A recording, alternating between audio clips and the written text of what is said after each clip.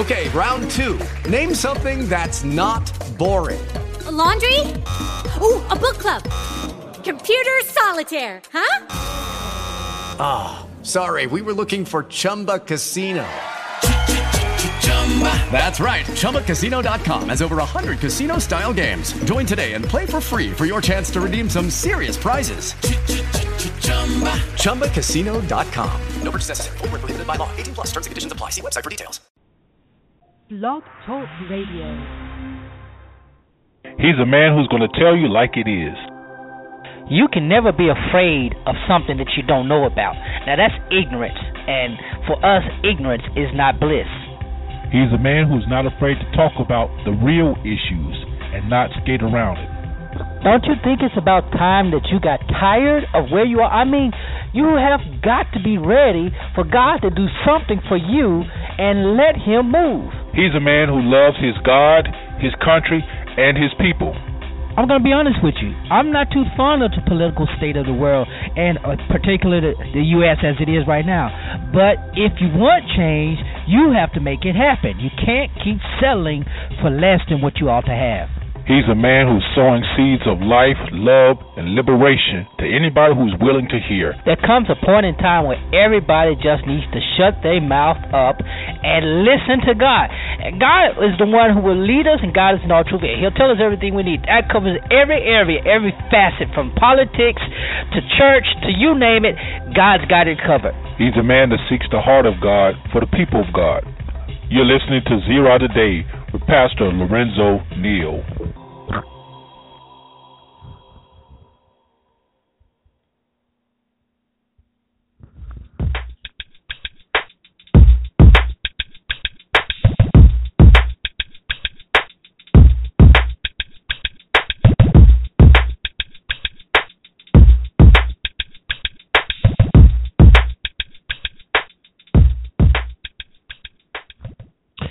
Good morning and welcome to Zera Today.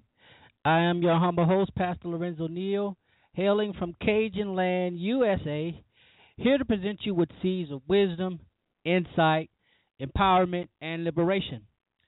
We, as always, are here to promote a knowledge that is engaging and transforming. And we are all about helping you, our listeners, empowering you, our listeners, to knowing and being and impacting the world around you. And as always, you're welcome to join us on this illuminating journey. There's several ways you do that. Primary way, if you want to call in, this is a call-in show, even though I don't really get a lot of call-ins. You can do so by calling the number 347-237-5230. That's the number to call to get your thoughts, comments, ideas, insinuations, commentary, whatever it may be, on the air. We're still having issues with the chat line, so the chat line is not up. But you can certainly drop me an email, pastorlorenzoneal@gmail.com. Go to our Facebook page, the Zera Network on Facebook. Join that page, like that page, subscribe to our show. You can listen to archives and podcasts all the way from the 4 years that we've been doing the show. We're excited about that. Also, follow me on Twitter @Prophesy, and we're also on. I just lost train of thought. But anyway, we're here, and we're glad to be here. We have an exciting show lined up for you. Of course, we wanted to talk about the very, very tragic death of Dr. Myles Munroe and his wife and staff members. We're going to talk about that. We're going to talk about some folly that has come from the Church of God in Christ Holy Convocation last week, a video that's gone viral, and we're going to discuss that. And at the bottom of the hour, we're going to be talking about ministry succession. How will your church survive the loss of a leader? It's a critical question. Everybody should be, pastors, key church personnel should be concerned about, and we're gonna talk about that. But we always love to hear from you, love to get your thoughts, whatever that may be. But as always, we like to open this show up with prayer. And let's do that before we go any further. God, we thank you for today. We thank you for grace and mercy. Thank you for your loving kindness that allows us to see another day. We thank you as we transition from fall into a more winter-like weather. You're still the God who is in control. Keep us warm and safe.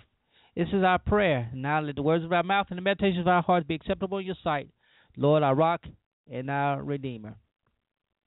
Well, I want to leave it off with perhaps one of the most tragic stories this week, and that, of course, is the death of Dr. Myles Munroe, his wife, and several other individuals. I think it was a total of 9 individuals who were traveling via plane from Nassau, Bahamas to Grand Island, Bahamas, where they were killed tragically as they hit a crane and the plane crashed and no one survived. It's a very, very sad tragedy.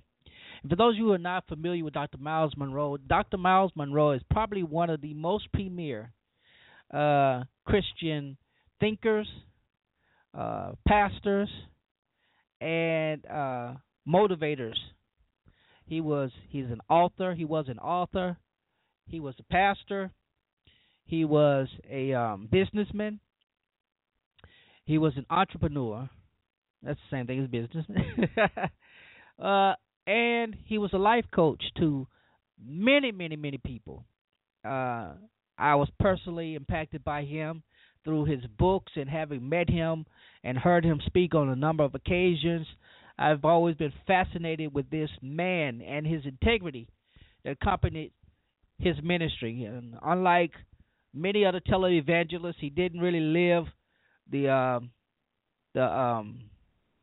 extravagant life. He had accumulated wealth. He made no whiff about that. But accumulating wealth, he also taught others how to do so without taking and robbing the people and systemically disenfranchising the people. He was literally one of those preachers who was all about empowerment. And I have several of his books that have been a tremendous blessing to me. And even now, as I'm remembering one of the first times I got to hear him as a teenager, how I was just amazed, first of all, by his accent, but I was amazed at the fact that this man was not just serious about what he did, but he was also sincere. First time I ever saw him was at a Oral Roberts University alumni gathering, and he spoke and addressed that meeting because he was a graduate of the Oral Roberts University, and I believe he may even have sat on the board of regents for that university. But anyway, he's a distinguished alumni, and he was one who made no qualms about his purpose. He knew that his purpose was about empowering and enabling others to fulfill their purpose, and he did so with a zeal and a zest that could only be Myles Munroe. Every time I watch his broadcast, and I see him on various broadcasts, and one thing I liked, he always smiled whenever he was teaching. He had this unique smile, and I'm talking about him like I really knew him personally. I'm just talking, but he had a sincerity that was apparent even just from hearing and watching him. You could tell that he was all about what he meant, what he did. I got a clip that I'm gonna play that he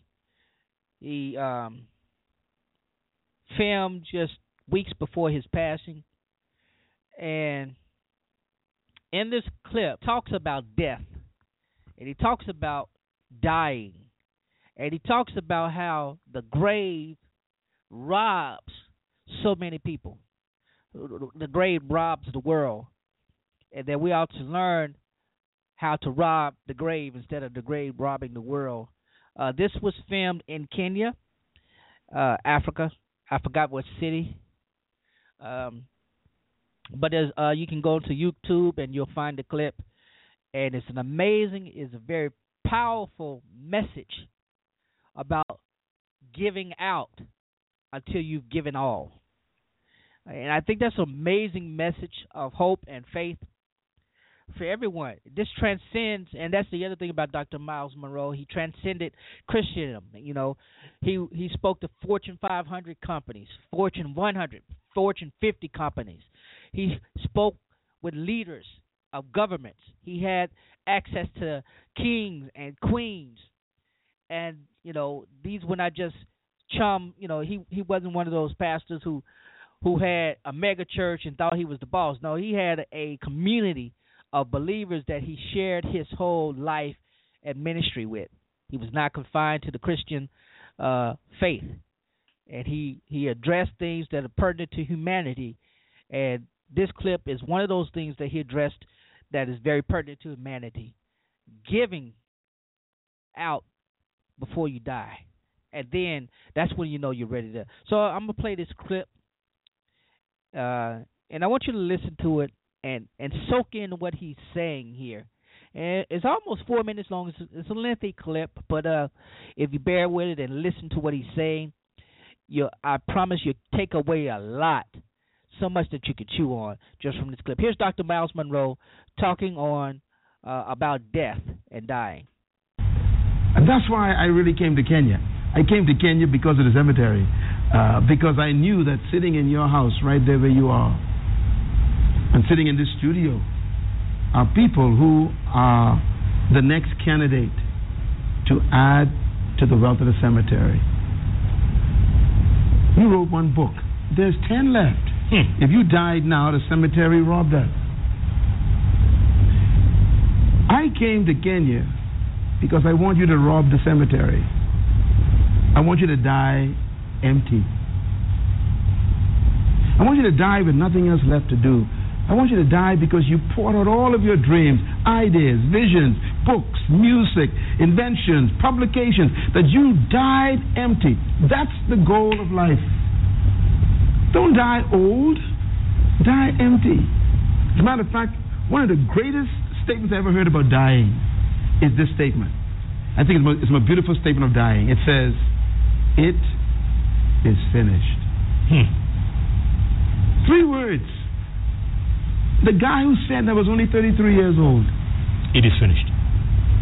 He didn't say, "I was finished," because we don't die. We are eternal spirits. He says, "It is finished. I poured out what I came to earth to pour out." Was that the guy on the cross? That's the guy on the cross. All right. Therefore, I remember these things. My goal in life is to help everybody die empty. That's why I come to meet you, Jeff. You wrote a book. I love your book. But I'm thinking, what about the next one that's not released yet? No, there's no sequel. Or the other 5. Doc, there's no sequel. Or the other 10. I have no energy. I'm sure it's there. There's no way a man with your story could not have 10 stories. Don't die with my books. I want to challenge every Kenyan. Yes. Go to the cemetery and disappoint the graveyard. Die like the Apostle Paul, who said, "I have finished my course. I have kept the faith. I have been poured out like a drink offering. There's nothing left. I am ready to die." That's the way I want to die. I want to die because there's nothing else to keep me alive. I've done what I was born to do. This, to me, is the greatest act of service to humanity, to deliver to us what you came to give us. You're doing a good job, but there's more. I believe that what you're dreaming is bigger than what you're doing right now. Wow. I believe you see your own networks that you own. I believe that you have your own studios. I believe I see you producing shows that are syndicated all over the world. You deserve to be heard. Preach, Doctor, preach. Why settle for Kenya when you can have the continent? Hello. You are talented, gifted, you're powerful. You should be publishing a magazine. You should be producing all kinds of T-shirts with your shirt with your name on it. You should be starting maybe a line of clothing with your name on it. This is an image we need to see, feel, touch. Hey, don't die with this stuff, okay? And that goes for each one of you watching this program.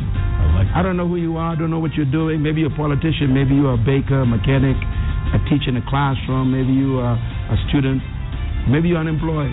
Listen, your future is not ahead of you. It's on the inside. Decide tonight to germinate your seed, get the right people around you, buy some good books, shut the TV off, except this show, and feed yourself the right information to germinate your dream. And when you die like I'm planning to die, empty. Wow. I mean, just listening to that, it's a rare occasion for me to be speechless. But as many times as I've heard this clip, it still moves me, because I realize that I was listening to him talk to that man, but at the same time I'm hearing him speak to me, because I caught myself starting to settle with the few accomplishments that I had done. I've been working on a couple of books now for the past at least a year. One particular book I have literally been struggling, and it's been a pain to write, and it's been a pain to research, and I was about to quit, and I'm like, no, I can't quit, because this needs to get out. Even with this show, there have been moments that I was like, why am I doing this show? I don't have 100, I don't have thousands of listeners. What is it? But then I realized it's not what it is now, is what it will be. If I quit now, then what will be would never happen. And you'd be surprised how many people give up and quit because of what they see now, instead of trying to delay gratification, delay and endure suffering, and endure whatever it may be experiencing for the then. Now it's temporary, then may be more than temporary. Matter of fact, it could be greater and eternal. It could be long. And the other thing is, he talked about germinating the seed. Zera, I use this. I've been using Zera for almost 20 years. And the Lord impressed upon me this particular word, Zera, because it's seed in the Hebrew. It means seed. And yes, it does. It implies germinating. It implies a whole lot of things. But the whole point is that the seed goes forth first, and then the growth happens. But as Jesus himself said, even the seed has to be dropped in the ground and has to burst through. And so you may not see the fruit of the seed. You may not see the tree from the seed, but you know that it all came from the seed. It got to be germinated somehow. And I may never see the full breadth of what I've done, even in these short years that I've lived. And I've done quite a bit. Even sometimes when I reflect and I realize, wow, what I've done, the persons I've got the chance to meet, to interview, to share and impart into, and to preach to minister, to teach to. It's, I know I could be content to go home now, but I know there's a lot more. And I reflect this, and then I have to move on to, I reflect on it in 2012 when I was on my way to Nashville, Tennessee for a meeting. And I lost control of my vehicle because of a variety of incidents. I blacked out, ran off the road, ran head on into a tree, and I walked away.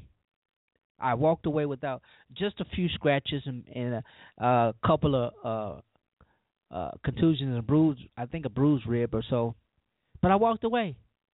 Not only did I walk away with my life, I walked away with a sense of purpose, because just a few weeks later I heard of another incident very similar to mine. One person, one vehicle accident, but that person did not walk away. That life was gone. Taking on the initiative that I don't want to waste my life. And Dr. Myles Munroe did not waste his life. At least 20 books, probably more. Dozens of life-changing moments that he's cataloged. Hundreds of life-changing moments that he's cataloged. Millions of persons that he's impacted. Even those who were not believers, particularly in the Christian faith, share in lamenting the loss of this great man. Humanity has lost someone great. The Christian church has lost someone great. But the reality is he followed his own advice. He had poured out himself. He had emptied himself. So now that he's gone, even though he's gone, and he was supposed to be here in the States in Charlotte, North Carolina, later this week. I think it's tomorrow he was supposed to be in Charlotte. But the Lord saw fit for him not to be. And yet here we are honoring this man, and millions of persons will be honored. The government of the Bahamas will be honoring him. The Queen and royalty will be honoring him from various continents, will be recognizing this man because of what he did and how he emptied himself, and his wife. And their children are alive, and the children will carry on the legacy. And he still has a church, and the church will carry on his legacy. And those of us who will continue to feed off what he left will continue his legacy. So to my audience, pray for the Munroe family, the church ministry there in the Bahamas Faith Ministries International, and all those who were near and dear to him that will be impacted by his loss. So I'm going to take a quick break and get myself together. And when we come back from the break, we're going to talk about the folly that happened, the folly and the fallout that had happened from this most recent Church of God in Christ Holy Convocation last week. And the young man who has gone viral across the internet. So it's going to be good fun. And then in the bottom hour, we'll be talking about church secession. How can you be prepared? We'll be back right after this.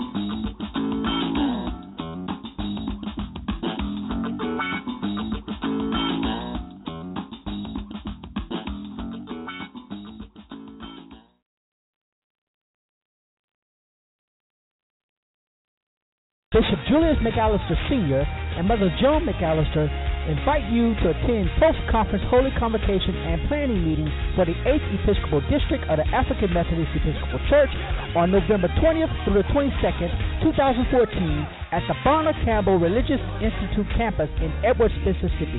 Come hear a powerful word from guest speaker Dr. Jeremiah Wright Sr., anointed singing from the post-convocation choir, and much, much more. Come ready to be blessed. You don't want to miss this. It's the post-conference convocation and planning meeting. Be there and be blessed.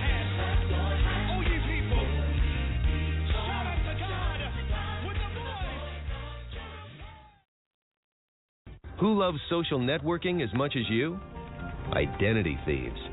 They can find your personal information and do some serious damage, like your birthday or your mother's maiden name. You need a new friend, LifeLock. We scour billions of data points every day. And if we discover that any of your personal information is misused, LifeLock is there. Call us at 1-800-LifeLock or go to lifelock.com today. At Farmers, we make you smarter about insurance because what you don't know can hurt you. What if you didn't know that posting your travel plans online may attract burglars? Off to Hawaii.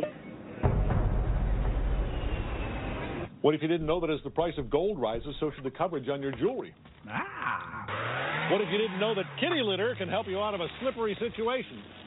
The more you know, the better you can plan for what's ahead. Talk to Farmers and get smarter about your insurance. We are Farmers. Bum, ba-dum, bum, bum, bum, bum. When we made our commitment to the Gulf, BP had two big goals. Help the Gulf recover and learn from what happened so we could be a better, safer energy company. I've been with BP for 24 years. I was part of the team that helped deliver on our commitments to the Gulf, and I can tell you, safety is at the heart of everything we do. We've added cutting-edge safety equipment and technology, like a new deep-water well cap and a state-of-the-art monitoring center where experts watch over all our drilling activity 24/7. And we're sharing what we've learned so we can all produce energy more safely. Safety is a vital part of BP's commitment to America and to the nearly 250,000 people who work with us here. We invest more in the U.S. than anywhere else in the world. Over $55 billion here in the last 5 years, making BP America's largest energy investor. Our commitment has never been stronger.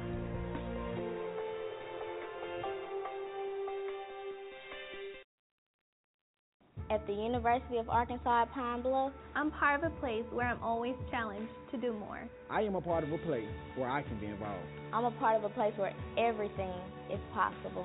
I'm part of a place where champions are made.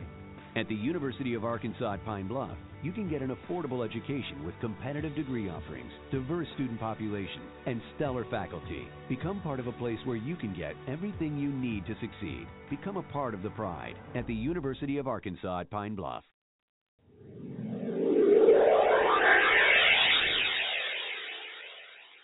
You're listening to Zera Today with Pastor Lorenzo Neal.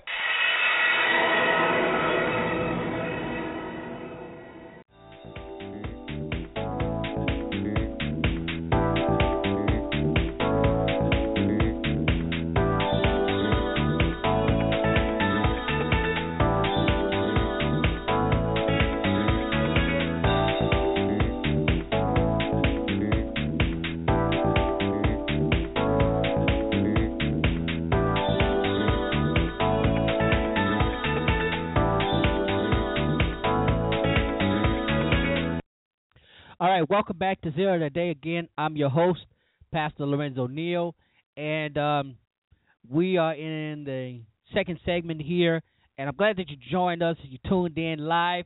We appreciate you. For those who are not tuning in, again, we invite you to join and listen to all the archive shows going back as far as you can want to go back to. The chat line is still acting up. Chat room is still acting up, so we don't have that up and running. But you can get your thoughts in if you want to by calling 347-237-5230. There is a fly flying around my head. That's just annoying. Don't you guys hate that? I'm swapping at the fly trying to. Golly, it's crazy. Anyway, if you want to get your thoughts in the air.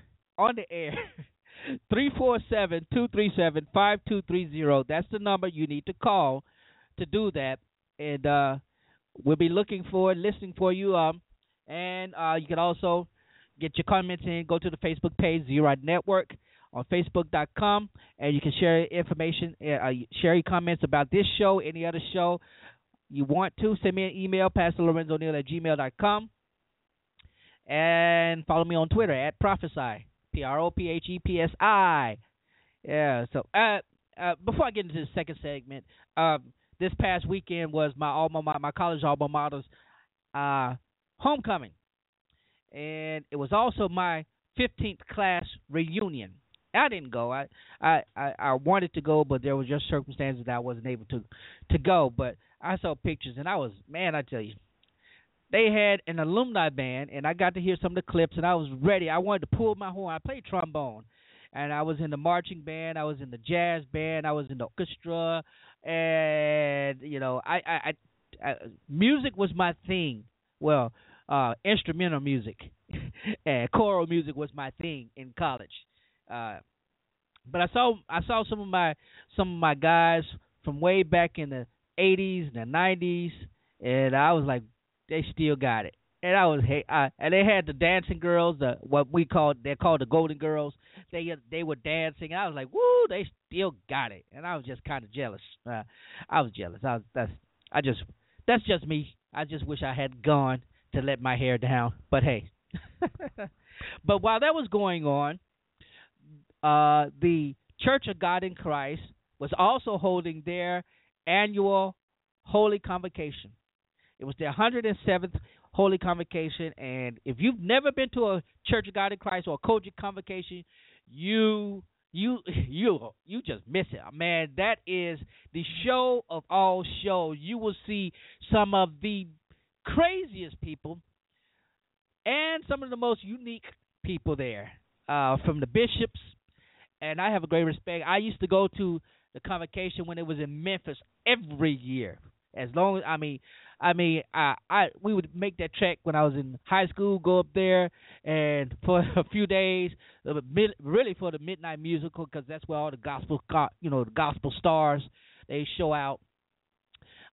You go to Mason Temple, and then they had it at the Coliseum, and it'd just be packed. Memphis was packed for that week.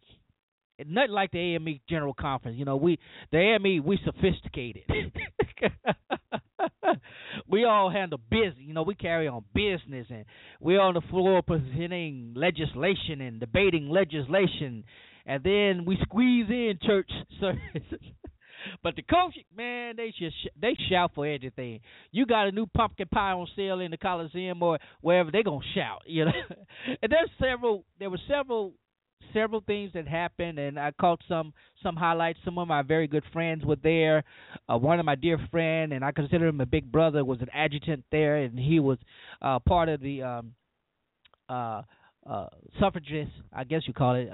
But he's an adjunct, whatever he helps his bishop. And but he was there, and he shared photographs of some great persons that he met, some preachers and gospel celebrities. So.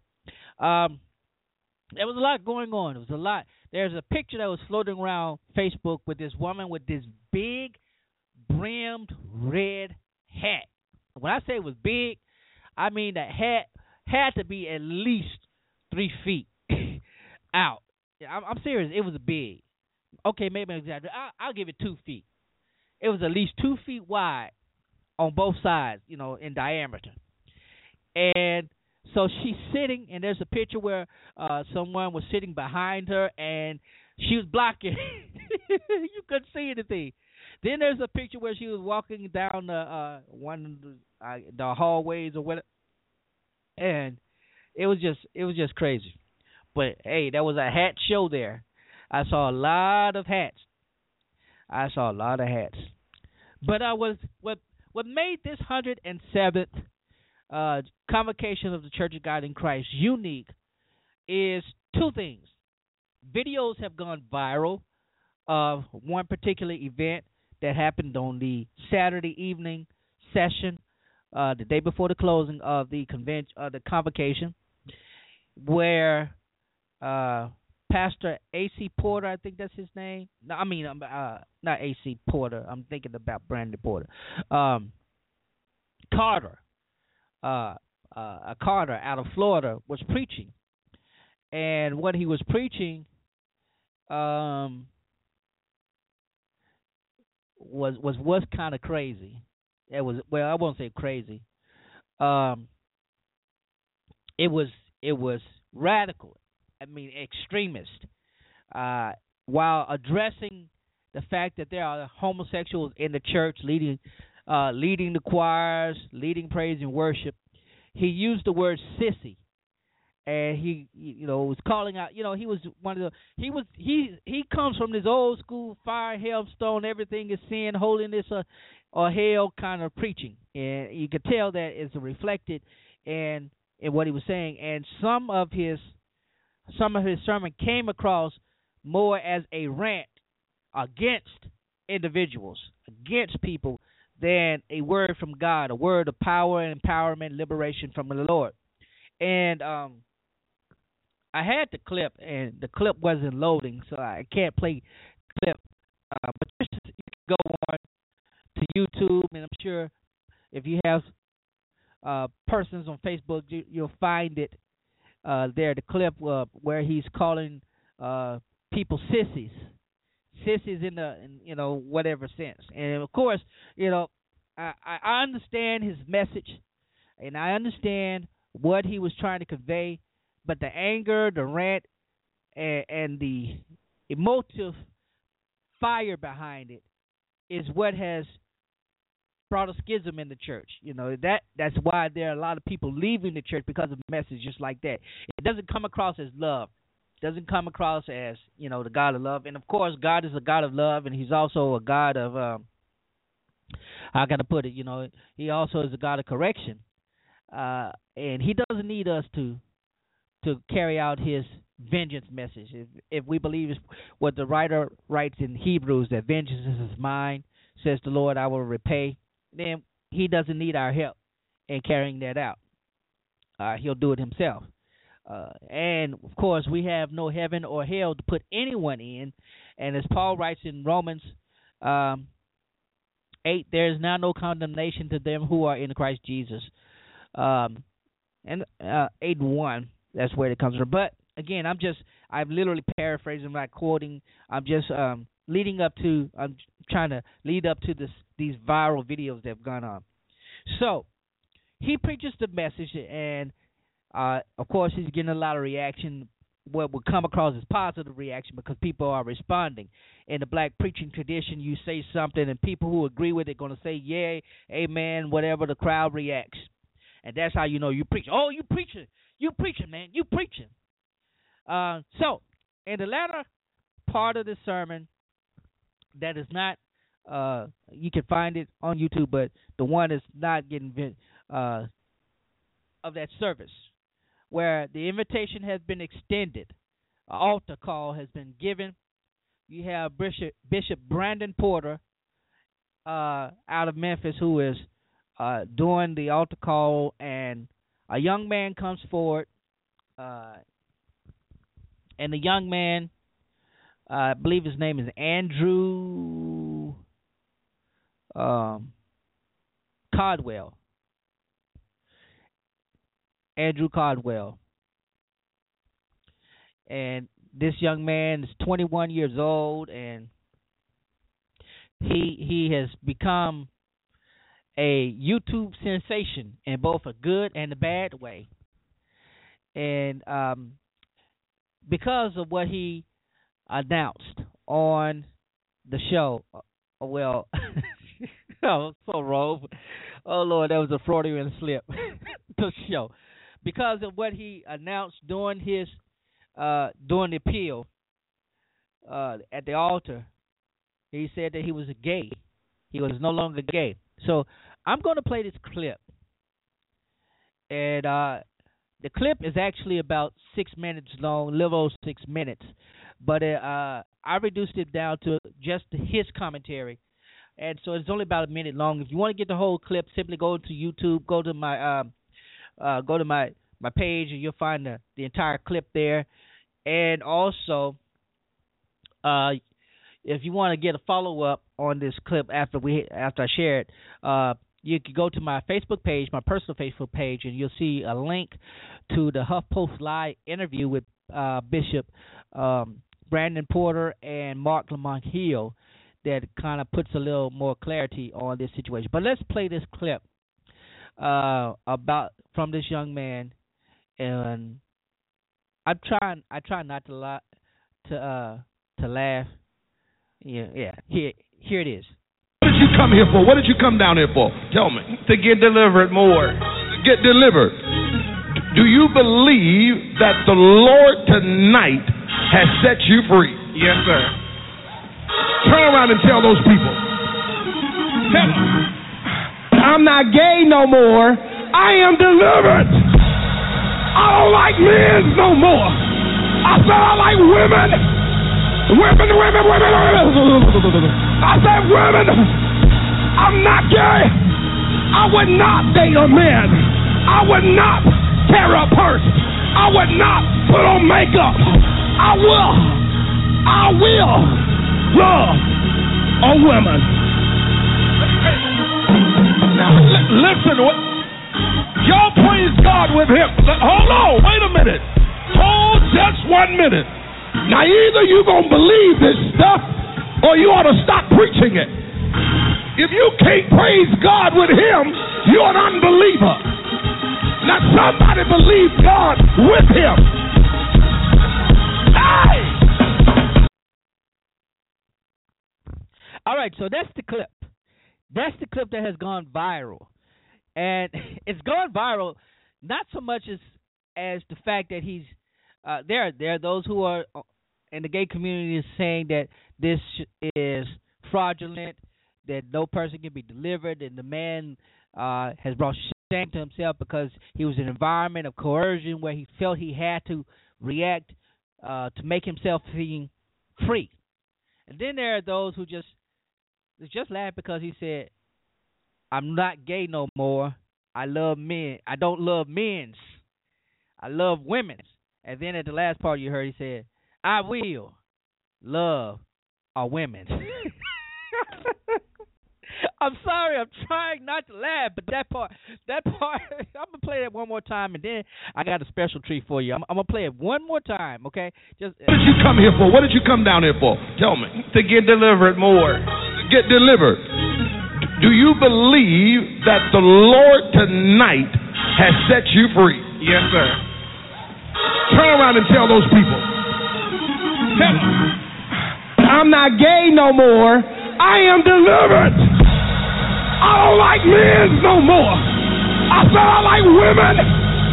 Women. I said women.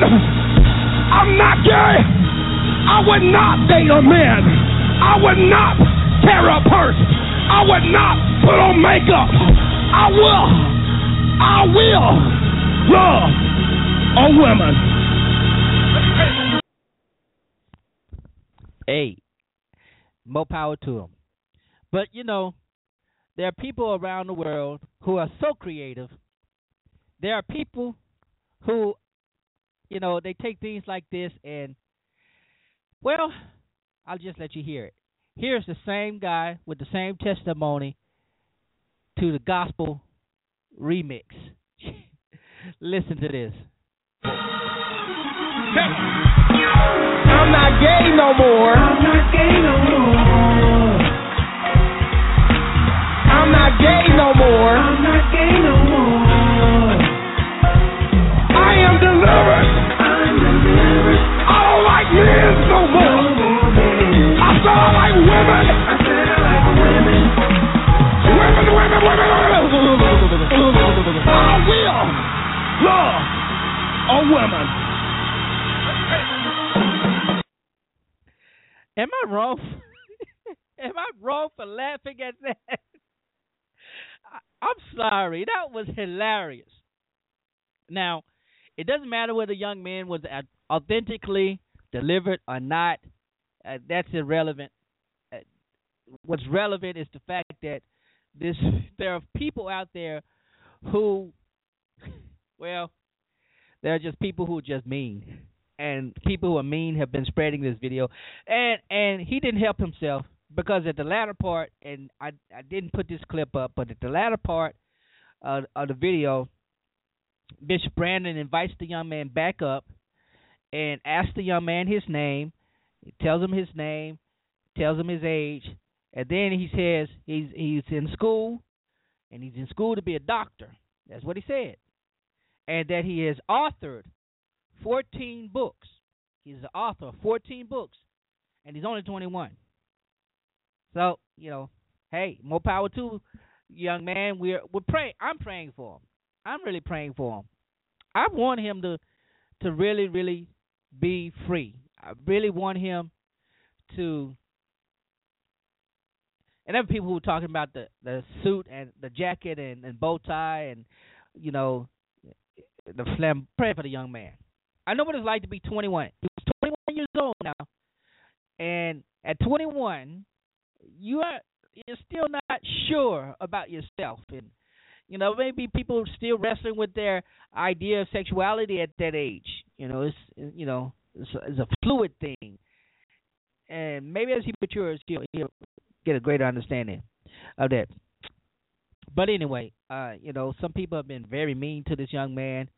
And there are others who've been trying to understand, was it real or not? Was he just trying to get attention?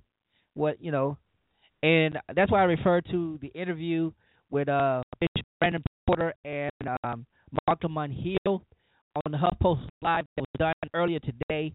I caught it and I retweeted it, so you can go to my if you want follow me on Twitter, you can see it live, you can see the video. Also, I shared it on my Facebook page, so you should be able to see it on my Facebook page, and it adds a lot more clarity, not only to the context of both the sermon but also to the experience that this young man had, and both videos are connected. They've been going around separately, but they are actually connected. It begs the question about so many things that I wish I had time, and I probably will get into it. I'll probably devote a whole show to this idea of deliverance. What is it, or how do you know?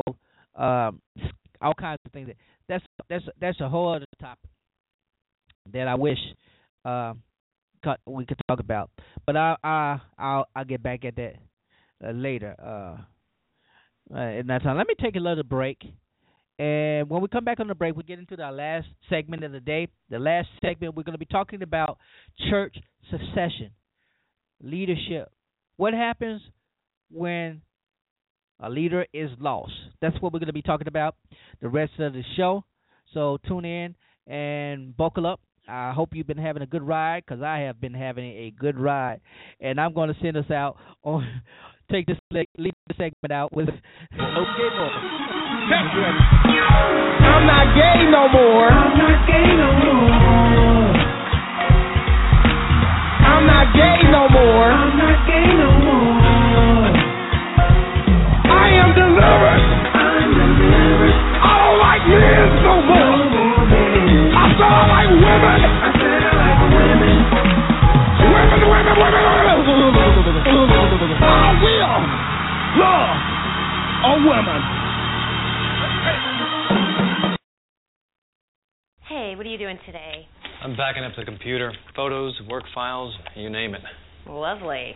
See you in a few hours.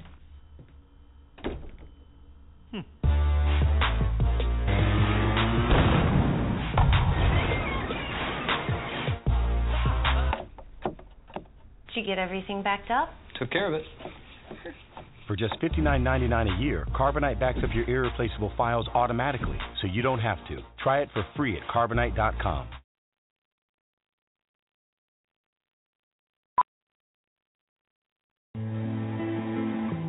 I wasn't born to push papers.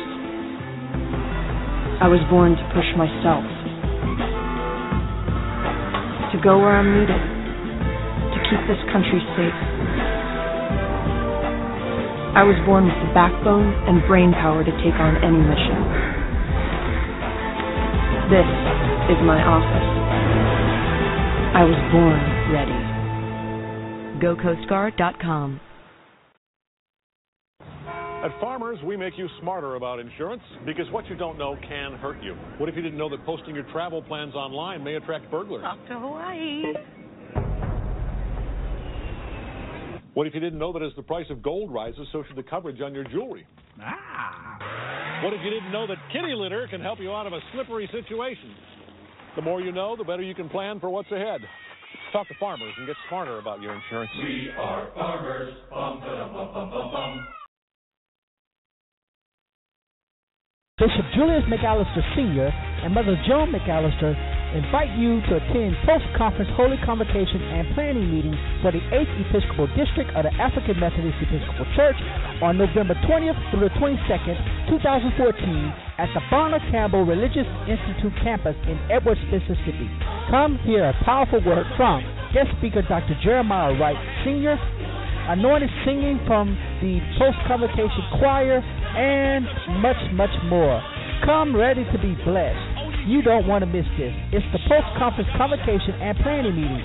Be there and be blessed.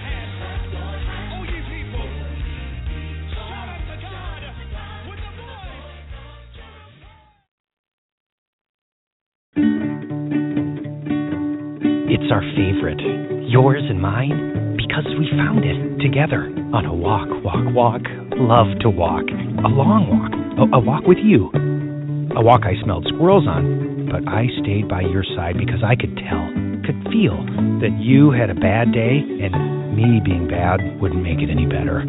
But being there was already helping a little anyway. And then we found that wonderful thing waiting there, waiting for you and me.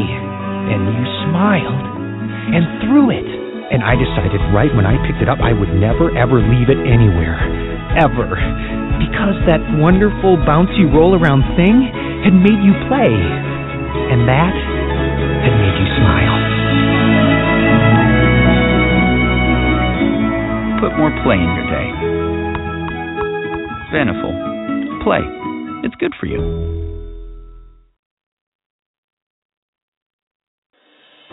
Jackson State University is not just another university. It's a community. It's a family. And that's not all. Jackson State University is a national leader in biomedical research and development, with world-class science, math, engineering, and technology departments. At Jackson State University, we're leading the way in technology and innovation. One Jackson State University, changing lives one student at a time.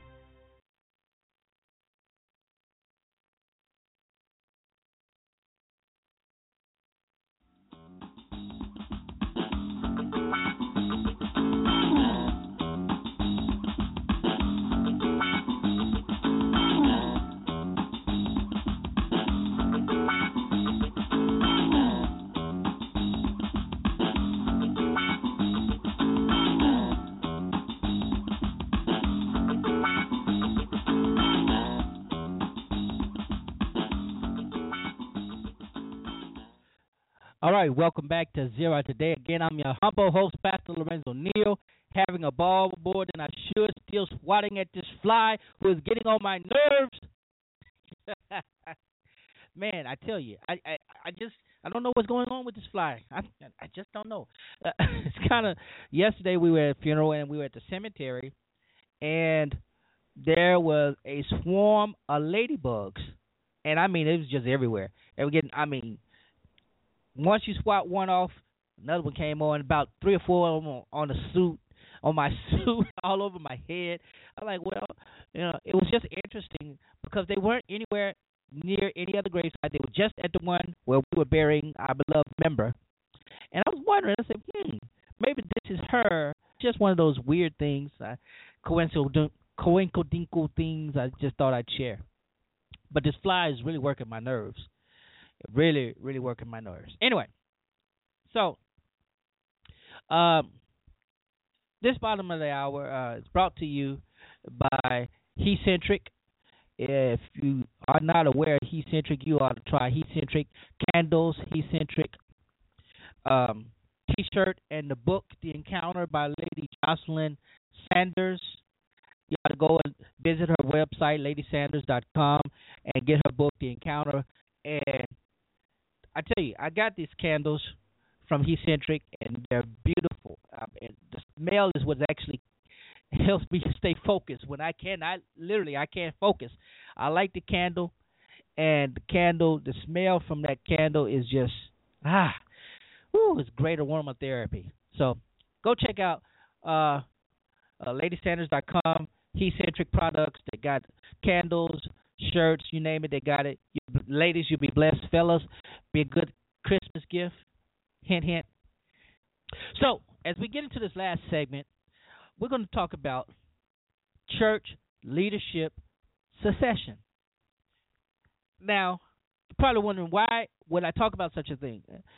Because, honestly, I have been involved in a lot of churches that have scattered after something happened to their primary leader. For example, pastor dies, and the pastor has been there for a long time, and the pastor has never named a successor. And so when the pastor dies, particularly in congregational churches, power struggle where the associates, if there's more than one, now battle to see who's going to be the main man or woman in some cases. Or if a pastor is fired, terminated, or resigns abruptly, and there is no succession plan in place, it leaves a void of leadership that sometimes is irreparable. And I talk about this because if you haven't been paying attention, if you're unaware, if you've been following the news this year, Pastor Mark, pastor of the Mars Hill Church in Seattle, had 15 campuses across the nation, and it roughly estimated about 14,000 members. that attended the church mostly via satellite. And the way his church was set up, he had locations, and there was a local pastor there, and the local pastor had teaching duties during the week, but on Sundays, Pastor Driscoll would do this primary preaching via satellite. So they had the screen, and they would stream him from the main campus in Seattle on Sundays. Well, he has been going through a lot. He had gone through a lot of issues. First, the count of plagiarism against himself, that he plagiarized one of his last books. Secondly, came out that not only had he plagiarized, but he used church funds to pay for the publishing of that book, and did not disclose that to the leadership, immediate leadership, or to the church themselves. And he was making money from that.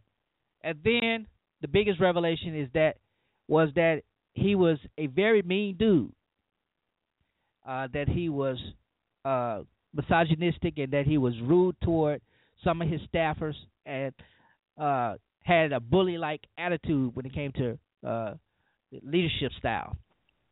So all of that led to disassociation of a church planning network that he started, and then it led to the ultimate dissolution of his church, where the acting pastor and overseer of the church said, well, this is the last year of this church, and each church can either become an independent, each local campus can either become an independent church or close its doors altogether. Now, that was a drastic solution to that situation.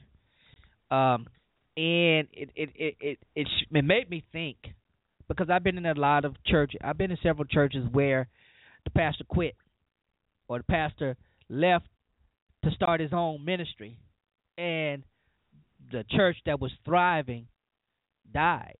We have several instances of that in the African Methodist Episcopal Church, where church leadership changes. And I talk about my own being an itinerant elder. Even though we have a ministry of succession, because itinerants mean we be moved anywhere, anytime, and we prepare for that every year. We may be at our church 20 years, but every year is a new year. We're pastor only for 1 year. And oftentimes when a church is thriving and the pastor gets moved, a new pastor comes along, it always seems to happen that there's a brief moment in time where the congregation just seems to dissipate just a little, because they don't, they have to grow to trust a new pastor, or they don't want to trust a new pastor. They want their old pastor back. And it's even harder when you're following someone who's been there for had a long tenure. Here at the church I pastor, I followed a pastor who had been here for several years. Over a decade. And, it was a lot of leadership adjusting, because, one, he was older, and you get somebody who was younger, so you can understand the dynamic that worked within that. Also, you have in light of Dr. Myles Munroe and his death, he had a international ministry, and the question is, well, who will be able to carry on that ministry? And I'm sure he probably trained plenty of people to do that. I'm sure that he more than likely was able to have someone in place that understood his leadership style, that he mentored, and that he was able to get in. So if something did happen. But a lot of pastors don't have that in place. A lot of churches don't have that in church, particularly the very, very small family churches, those churches where grandmama started or granddaddy started. They were the preacher, they were the bishop, they were the founder, and they die. And, they may have a son or daughter, but nobody really is able to fill their shoes. And what's happening is in a lot of these churches, what happens is they end up literally closing their doors shortly after the leader is gone. Now think about how this impacts. Think about how this impacts the church community. If you have a pastor, for example, I think let me put this in perspective here. This fly is still getting on my nerves. Good Lord. Recently, last week, there was a pastor in Memphis who was killed, and unfortunately, the dummies who killed him stole his car, took selfies in his car, and of course, they got caught here in Mississippi. But the church was not prepared for his loss. This was a man who had given up himself, and although he had staff and associates who could preach, the problem is they may not be able to share in his leadership style. You know, you had this man who was caring, this man who was not puffed up, this man who had a shepherd's heart. And then he may be followed by someone who wants the prestige of being the pastor and does not care for the souls of the church. And oftentimes that's what happens. There's a movie on Netflix that I watched, and I recommend this movie. It's a good laugh. It has some stars in there. What's the guy who played on Grey's Anatomy? The black guy, Isaiah something. I can't think of his name. He is in the movie. A couple other names, Clifton. Don't give me the line, but the name of the movie is The Under Shepherd. And the premise of this movie, and I'm gonna tell you, but you still need to go and find it. It's on Netflix, and I watched it. I'll probably go home and watch it again. But anyway, the premise of the movie is that there are these two young preachers, and they've been at this church for some time, and their pastor is getting old, and at the opening, you know, he gets a little excited, and he's unable to continue preaching, and so he yields the pulpit to these two ambitious preachers. And, you know, they just woo the crowd, but one in particular woos the crowd. I mean, he just captures their fascination. So as the story progresses, eventually the pastor is removed for some reason, and this one of the young men, both who have felt neglected, one decides to start his own church, and then the other becomes the interim pastor of the church that they were serving at. And of course, he gets all caught up in himself, and then the other one, you know, he's humble, and his church ends up closing because he's financing it out of his pocket, and you know the doors close. So they come back to the church, and this guy has become full of himself, and eventually he ends up falling because of his own scheming. But the thing about it is, there are so many churches like that. There are so many churches that where you have those in wannabe positions of leadership who ill, they ready to take over. When the pastor is has to miss a Sunday, they ready to preach. And then from that preaching, they think that that's their church. You know, and then they get the big head and they want to run the church. Or they start their own church just because they want to start their own church, and it creates a greater schism in that community of faith. So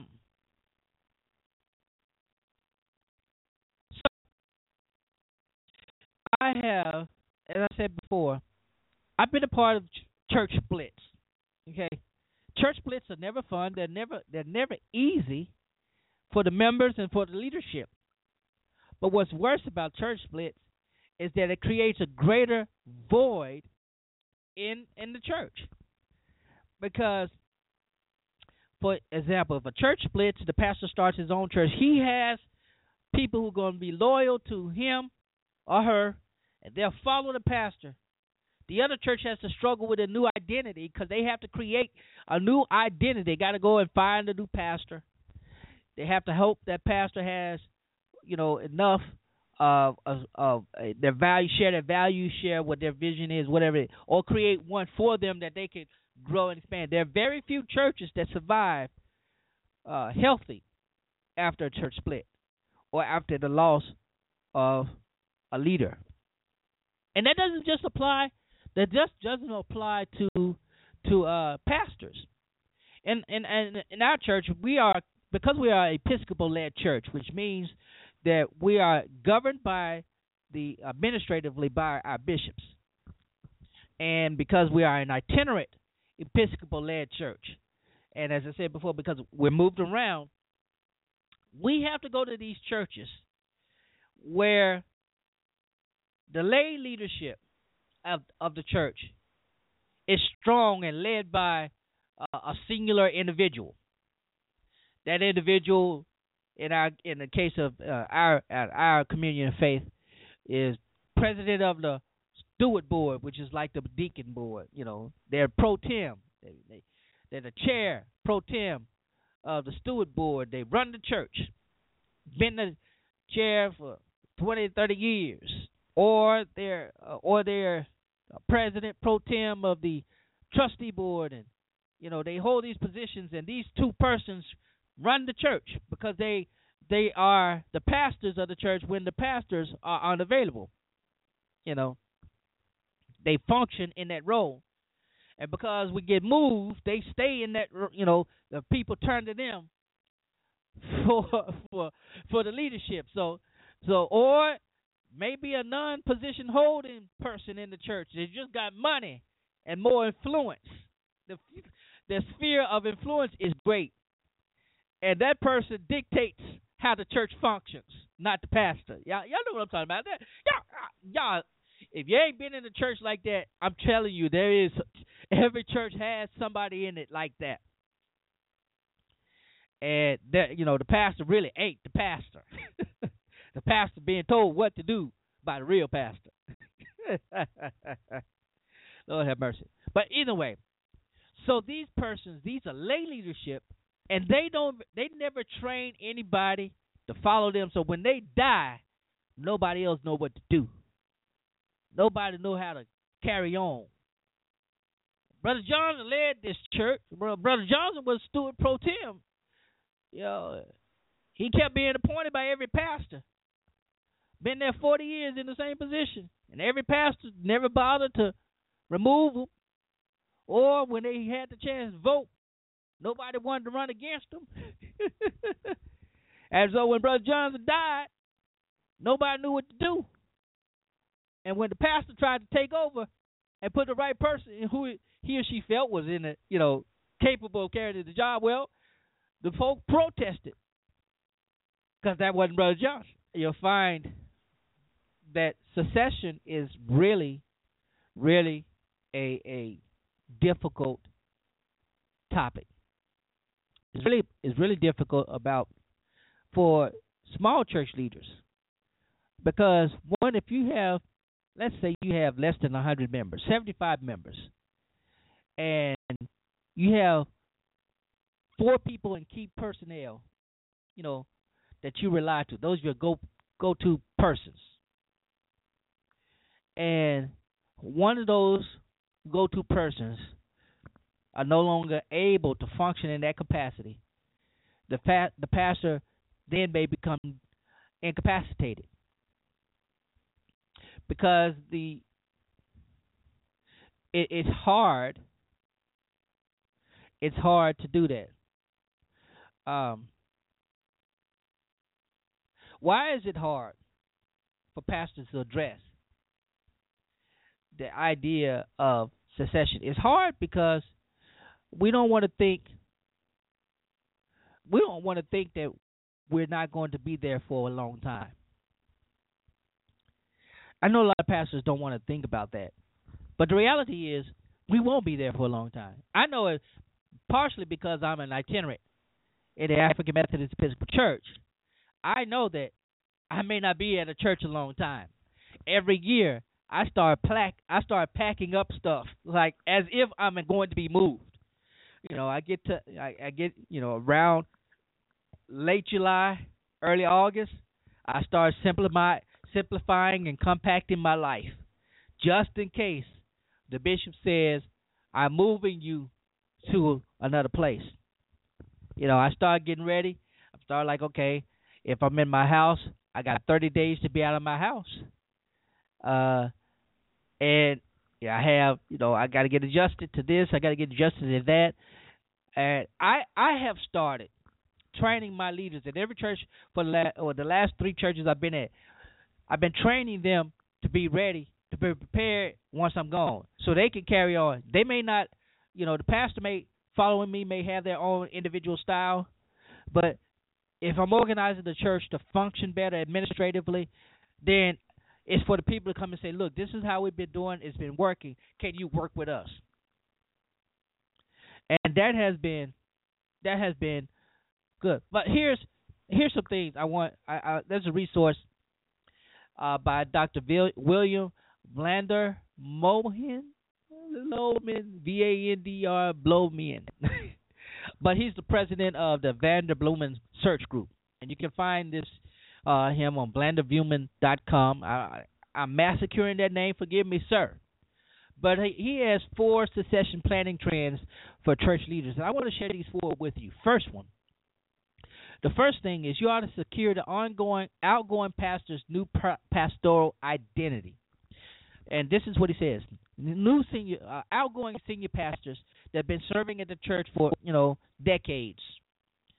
Their identity has been defined by the ministry in that particular location and the responsibility that they have created because of what their role has been as a pastor that long. So the hard thing for them is to transition out of that, both that mind, that responsibility, and that identity. So it has to, they have to wrestle with the question, now who am I? Now, it's the same thing if a pastor dies. If a pastor retires, that's one thing. But if a pastor dies or quits, the church has to struggle with, okay, now who are we? We know what our history may be, but who are we as a church? What kind of pastor do we want? What will be this identity? What kind of pastor do we want? And I've been in a lot of churches, and once this happens, the church has to decide what kind of church do we want to be. The new trend is missional churches that are missional minded, that treat the local church as well as the local community as the mission field. And if churches want to say, well, we want to be a missional-minded church, well, how can we find a pastor that can help us shape that identity? Do we want a young pastor? Do we want a middle-aged pastor? Do we want a pastor that is experienced? We don't want one too old, but how can we determine what that experience is? Smart churches are answering this question by finding a way to say, here is your identity after you leave. Let's start talking about it now before you leave. And that's a good thing to do. But there are other churches that for some churches it just means that providing the pastor with extended paid vacations so that they can get used to being out of the limelight, get used to having other persons in their pulpit, and things of that nature. And, of course, creating a policy for that. Secondly, he suggests that you establish financial security of both the incoming and outgoing pastor. Now, I saw this work wonderfully a few years ago with Dr. Jeremiah Wright and the Trinity United Church of Christ in Chicago, Illinois. Now, this is wonderful because Dr.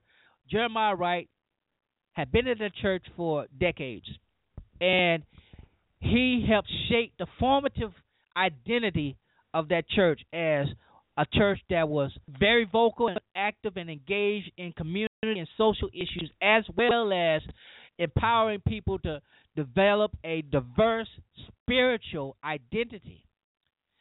And as he's retiring, if you follow Jeremiah Wright, if you listen to his message, you could hear the liberation that came forth.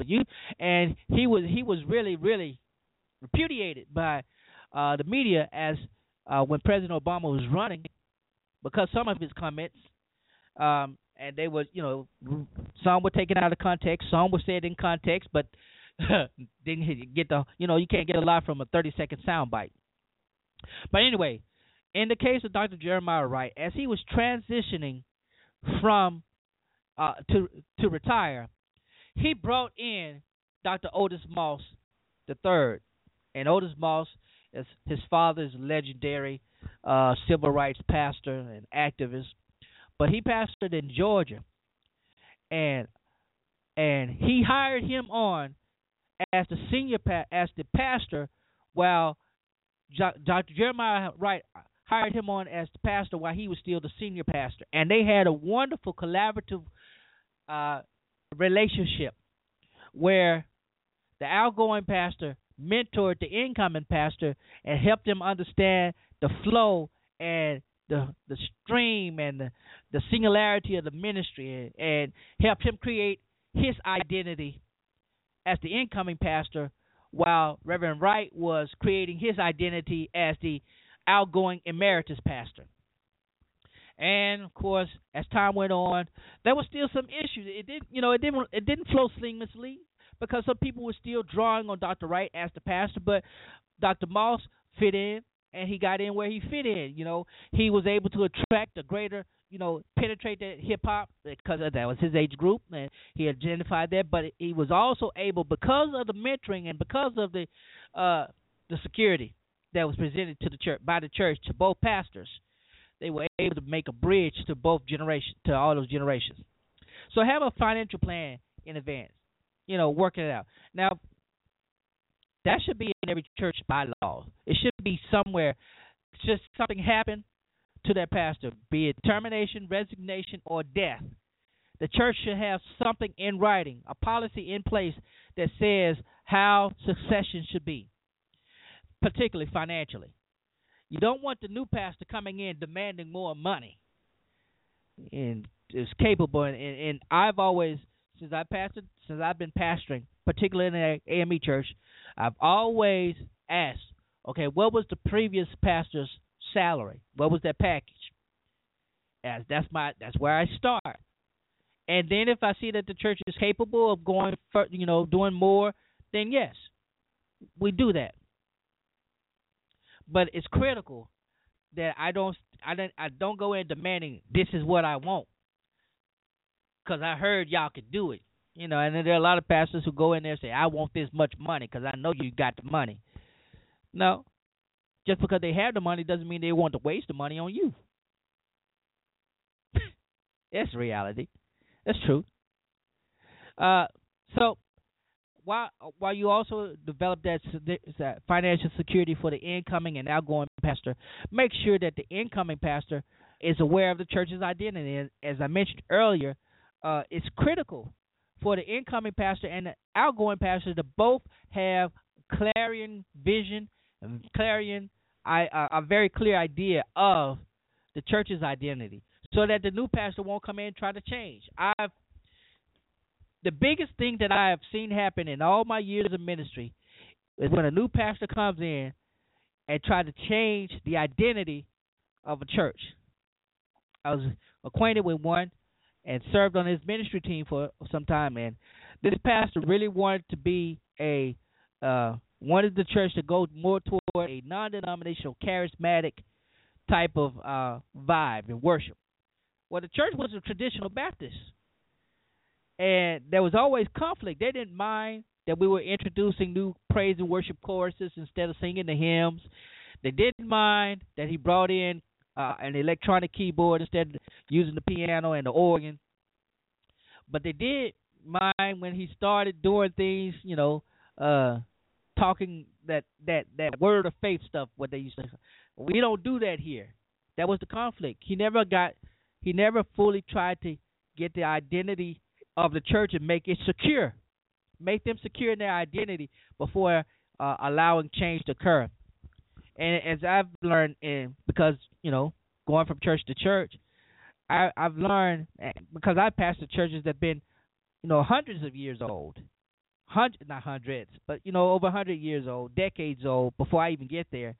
And not only that, but I've had one church I pastored that was a founding member was still alive. And I had to minister to that founding member of that church. And I was in my 20s. As being able to reach to him. He had the history of the church. He knew it verbatim. He could tell you on the drop of a dime. And there was no way he was going to allow this little boy to come in and try to change the identity of that church because the boy thought he was a good preacher. So I had to learn him. So, get familiar. And this is really critical. Blah, blah, blah, blah, blah. Van der Blumen. Y'all forgive me. I massacred it. This is the last thing he says, number 4. And this is really critical, and I've said this before, but create an emergency succession plan. Nobody expects the pastor to die. Nobody expects the pastor to get sick. When I was appointed to New Bethel Church here, the pastor before me was appointed. And just weeks after he had been appointed to the second year, it was going into the second year, he fell deathly ill.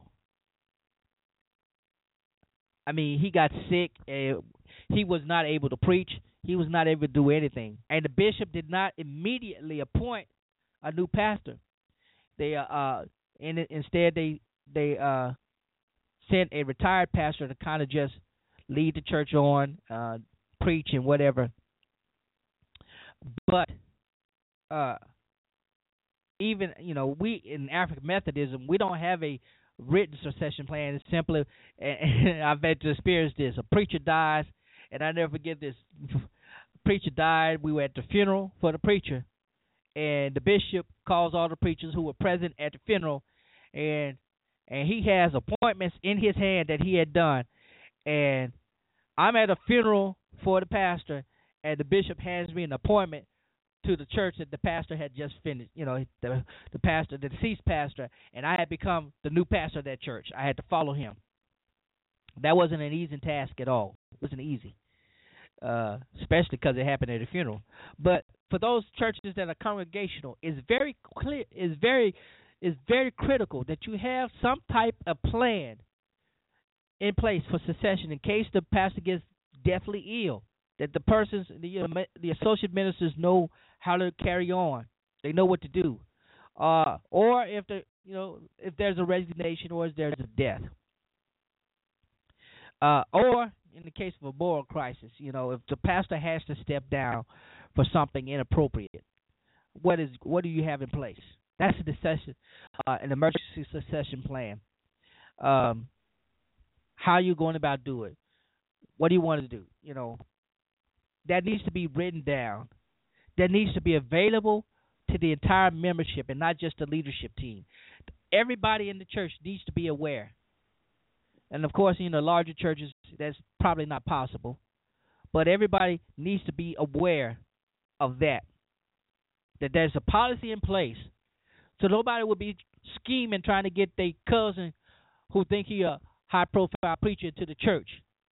Or nobody, as in the case of when Zachary Timms died, and there are several other high-profile cases where pastors died and there was no succession plan. In the case of Zachary Timms out of Florida, he died from a drug overdose, but there were people vying for that pulpit.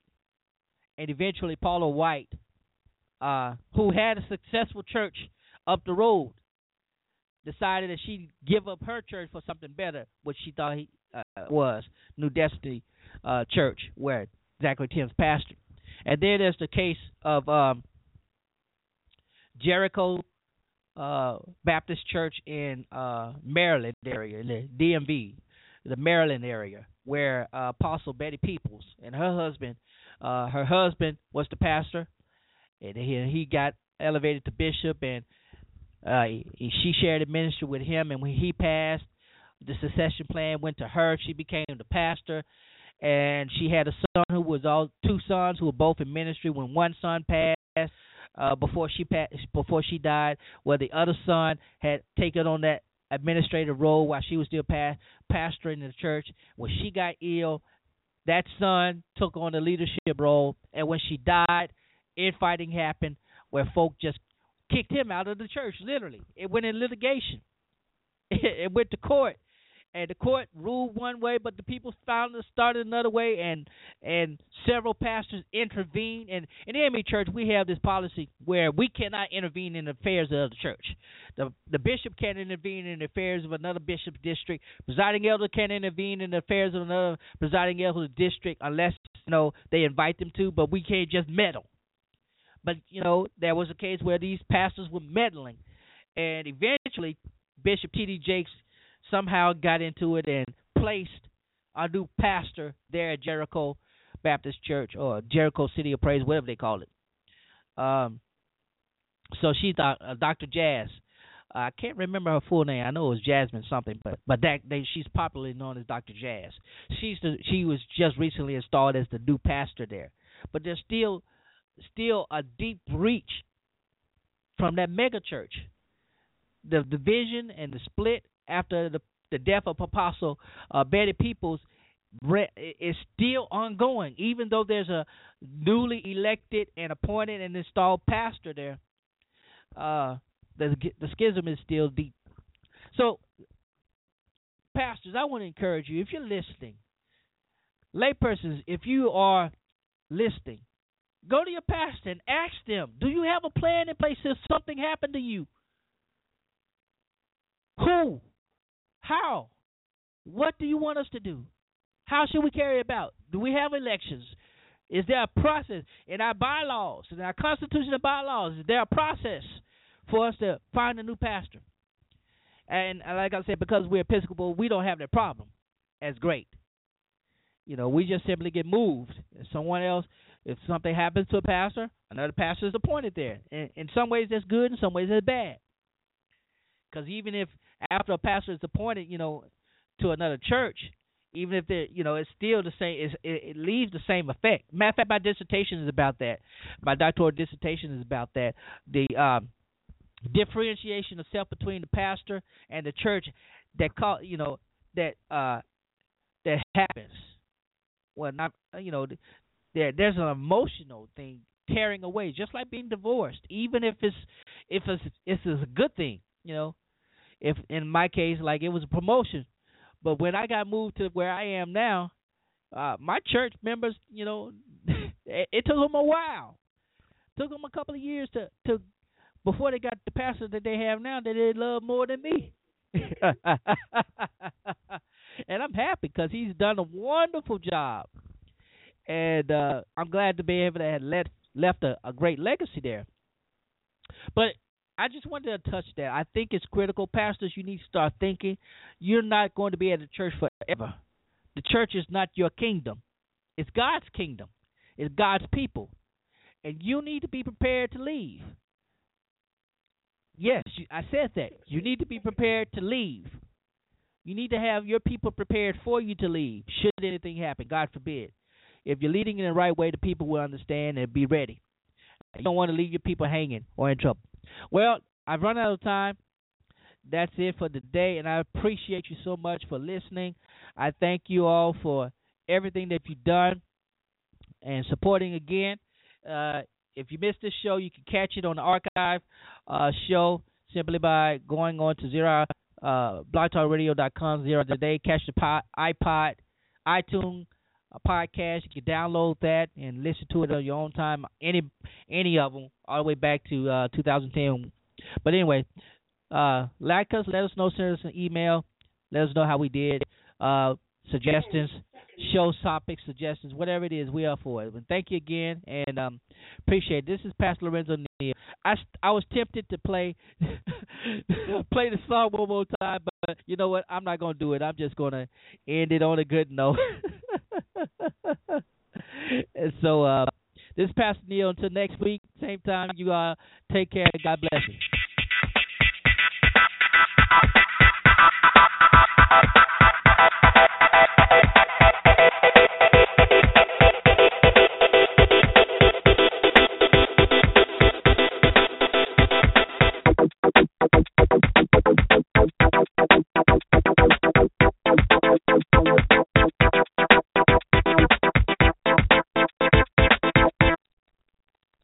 Hello, it is Ryan, and we could all use an extra bright spot in our day, couldn't we? Just to make up for things like sitting in traffic, doing the dishes, counting your steps, all the mundane stuff. That is why I'm such a big fan of Chumba Casino. Chumba Casino has all your favorite social casino-style games that you can play for free anytime, anywhere with daily bonuses.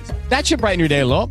Actually, a lot. So sign up now at ChumbaCasino.com. That's ChumbaCasino.com. No purchase necessary. VGW Group. Void where prohibited by law. See terms and conditions. 18+.